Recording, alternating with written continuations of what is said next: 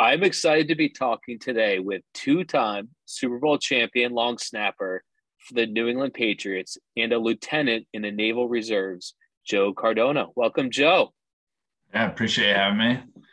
Yeah, man. Cool to be here. You actually are the second Patriots long snapper to come on here. Lonnie Paxton being the first. And I know if I was talking to a long snapper and didn't bring up Lonnie's name, I'd probably get a call from him right after. So I have to show the respect here. So yeah, Lonnie's a legend. He paved the way. But as a kid from Southern California as well, I appreciate all that Lonnie did. So I'm happy to continue his legacy. There you go. You don't have a full sleeve tattoos or anything like that? Not yet. The Navy would be a little upset with me. Right. So I try to keep it clean for now. We'll see. We'll see what happens. Well, obviously you went to Navy. Here's a question for you to kick it off. So bigger accomplishment for you, winning 2 Super Bowls or never losing to Army? If I think I have to say, they're pretty equal. It's like children, right? Kids, you can't love one more than the other. But I think if Coach Belichick heard me say that, he'd probably be mad. It was like after the first Super Bowl I won in New England, he came up to me and was like, almost as good as beating Army, huh? And I was like, I don't know, this is pretty cool. I was gonna say, I would say Coach Belichick would probably be really aligned with you on this one. I mean, obviously, he's a big Navy guy himself and his family and all of that. So was that exciting for you going to the Patriots and playing under Bill? Yeah. For an organization to have the understanding of the situation I was in, also just for them to be willing to kind of take a chance on whether I could play or whether I couldn't play, for what it was worth at the time when they drafted me, it was it was a big deal. And obviously it said a lot. And it said a lot to the Navy to give me a chance. And ultimately I'm just really fortunate that I've been able to do it for going on 8 years now. It's hard enough to stay in the league, let alone do it when you have two bosses that demand a lot out of you. Yeah, well, you've obviously proven your worth time and time again. But I was saying to you before we start recording here, one of the things that made me think of you and wanting to get you on here was a recent tweet, and I'll read it. You wrote, "As players, we should break our own news. Information shouldn't be centralized to legacy media and quote insiders. We are the insiders." So we just love that. Really stood out to me because I get where you're going with it, and would just love to hear a little bit more of what you're thinking there. I saw, his response to kind of OBJ's tweet the other day that was during the draft, and obviously that caused a big uproar.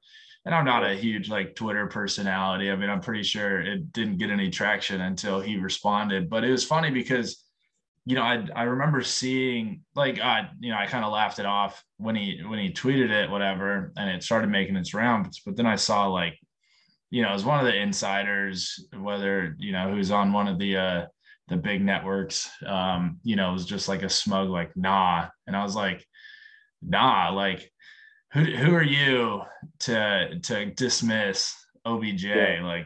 There's one of the best players in the league, puts his body on the line, literally, as we all see. And it just got me thinking as the media cycle took to it.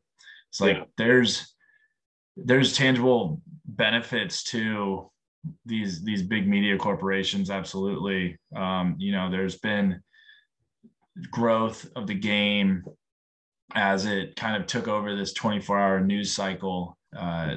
But ultimately, we are the product on the field. And as players, we should have ownership and equity over the product we put out and the information that comes from it. So I think my kind of take on that was just, hey, we need to, if there are ways for us to create if there are ways to create change in that realm, like we should absolutely find a way to take control.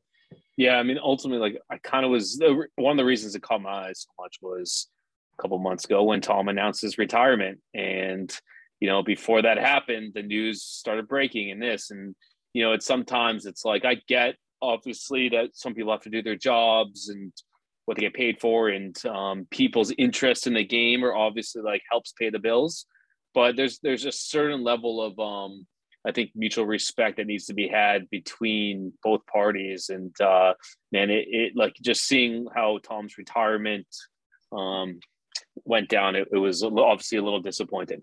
So, oh yeah, no, and I think that was one thing that absolutely caught my eye as well. Is like, as a teammate and as a friend of Tom,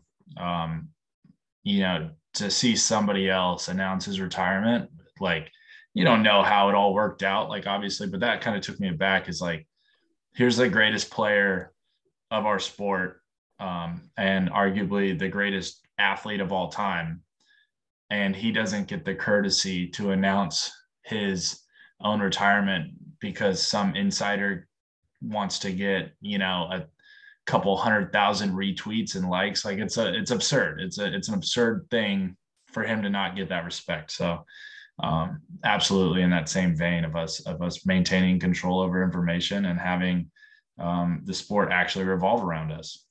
Yeah, it's I'll go into more detail another time, but ultimately what we have here at Playing Field in this community with over 1,000 athletes, like I see there's an opportunity here to, give an athletes their own unique channel and community to control the message a little bit. But obviously that's also what social media is for nowadays, right? Like helps you control the message and all that is a huge benefit. But moving on beyond, I don't know if we call that politics or but let's talk some football here. But you obviously didn't enter the NFL. You have a service background, a really unique background, and just love to hear a little bit about your journey into the NFL. Yeah, no, I mean, I appreciate the opportunity to share it. I was a kid from San Diego, grew up around the military and Navy family, and obviously I had to pick a niche position because I'm not a superstar athlete, and I never really thought Guys has 2 Super Bowl rings and saying he's not a superstar, but I got you. Yeah, no, the Naval Academy was a no-brainer offer for me. It was because I never expected to play it down in the NFL. I just wanted a chance to play in college and get a great education, and the Naval Academy obviously offered that, and jumped at that opportunity. Throughout my time there, I just kind of wanted to be a good player there, and worked hard and kind of transformed myself into that athlete that could have potentially had a chance at the next level. Whether I got the chance, I don't know, but I wanted to be prepared.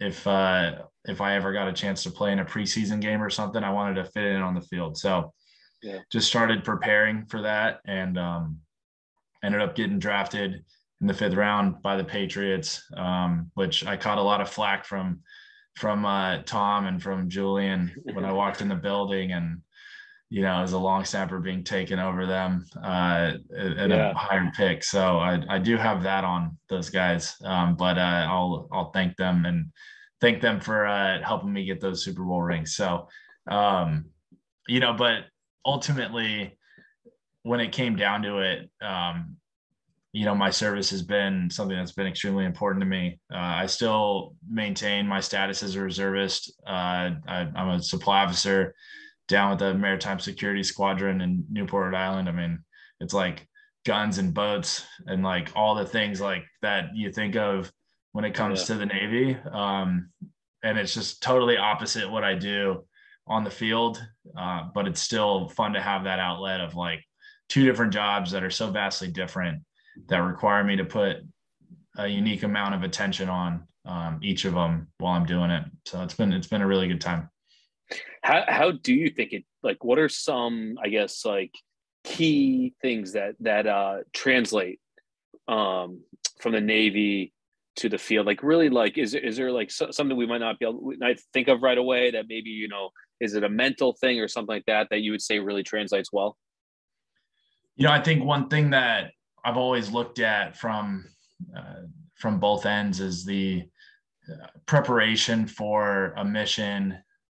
When you really break down every single detail of a game plan or an operations order, like when you walk through it and you get into the details of it, how everything's going to be accomplished, there's no amount of preparation that's too much. And really, when the stakes are as high as they are, either on the field or on the battlefield, you have to be prepared.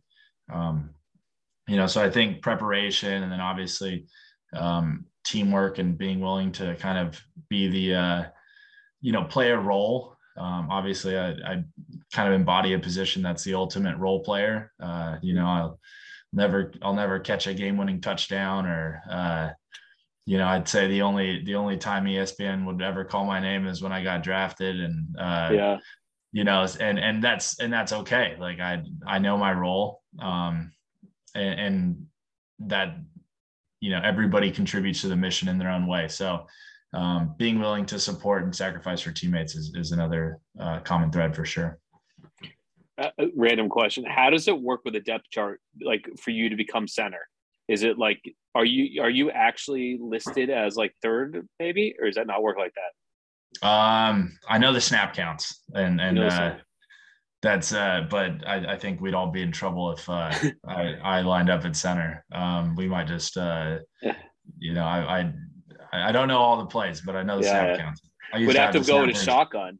At least go with shotgun so you can at least have some distance. We'd have an elite shotgun snap. I mean, not to say Dave isn't great at it, but we can move the quarterback back 15, 20 yards, figure it out. You got a whole other aspect of the game. To jump on the business side here, I was just really impressed. You have your own personal website.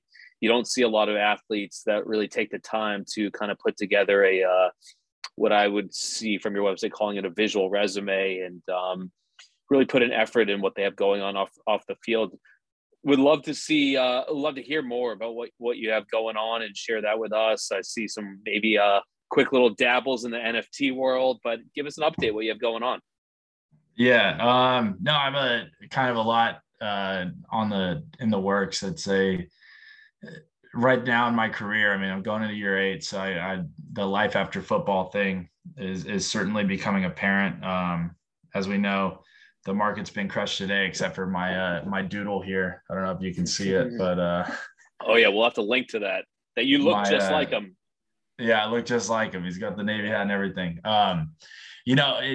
It's been an exciting journey through kind of this blockchain and Web3 space for me. Got involved with a fund as an investor early-ish, and then buying Bitcoin years ago and continuing to buy, but now advising in a early stage venture fund called Sunset Ventures, and that's based out of LA.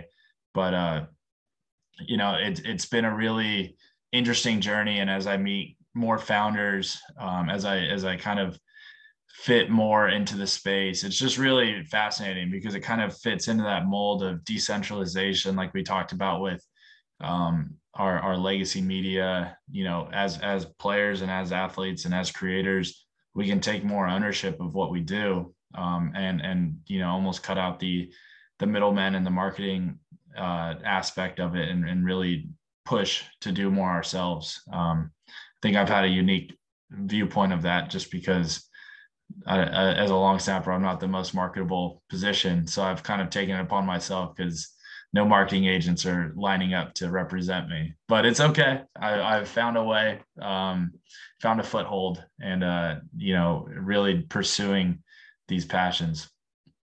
I saw there was though a Gillette ad at one point that looked pretty badass. So I would say marketable, right?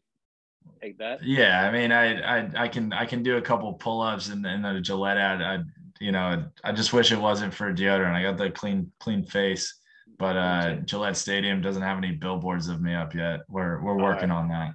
Work on that. We'll call somebody over there. But I know you've always been so heavily involved in the community, and you even won the Patriots Ron Burden Community Service Award, which is just an amazing accomplishment right there. And how can our community here at Playing Field support you in the community and what you have going on?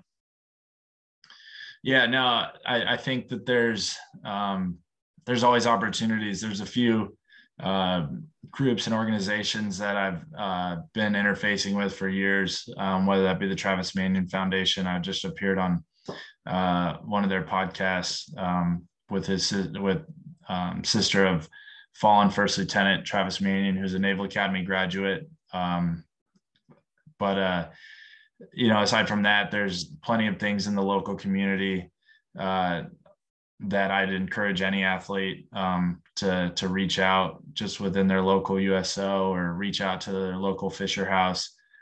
There's so much support you can do. And I think the easiest thing is to seek out a personal relationship with a veteran or, and really try to do good by another person, another human being. And then aside from that, from not just the nonprofit note, but as we continue to move into this decentralized world Web3 space to, use our network, use our marketability, and use our capital and invest in companies and in products that are doing things to change the world and make things more equitable and just. We have been under a system that has excluded a lot of people for a long time just because they're not an accredited investor or a qualified purchaser. But at the end of the day, at this point, anybody can throw some Ethereum into a DAO and, invest in early stage ventures. And now's the time to really pursue some of those things. Yeah, that's for sure. And, the more and more we talk to guys, the more and more you hear about this Web3 focus and all that, it's obviously silly to say, but it's obviously trending up. But awesome, man. Well, Joe, I really appreciate your time today, but most importantly, thank you for your service to the country, the community, to the Patriots. And so good luck this upcoming season, and thank you. Yeah, appreciate it, Ben, and love being a part of the Playing Field.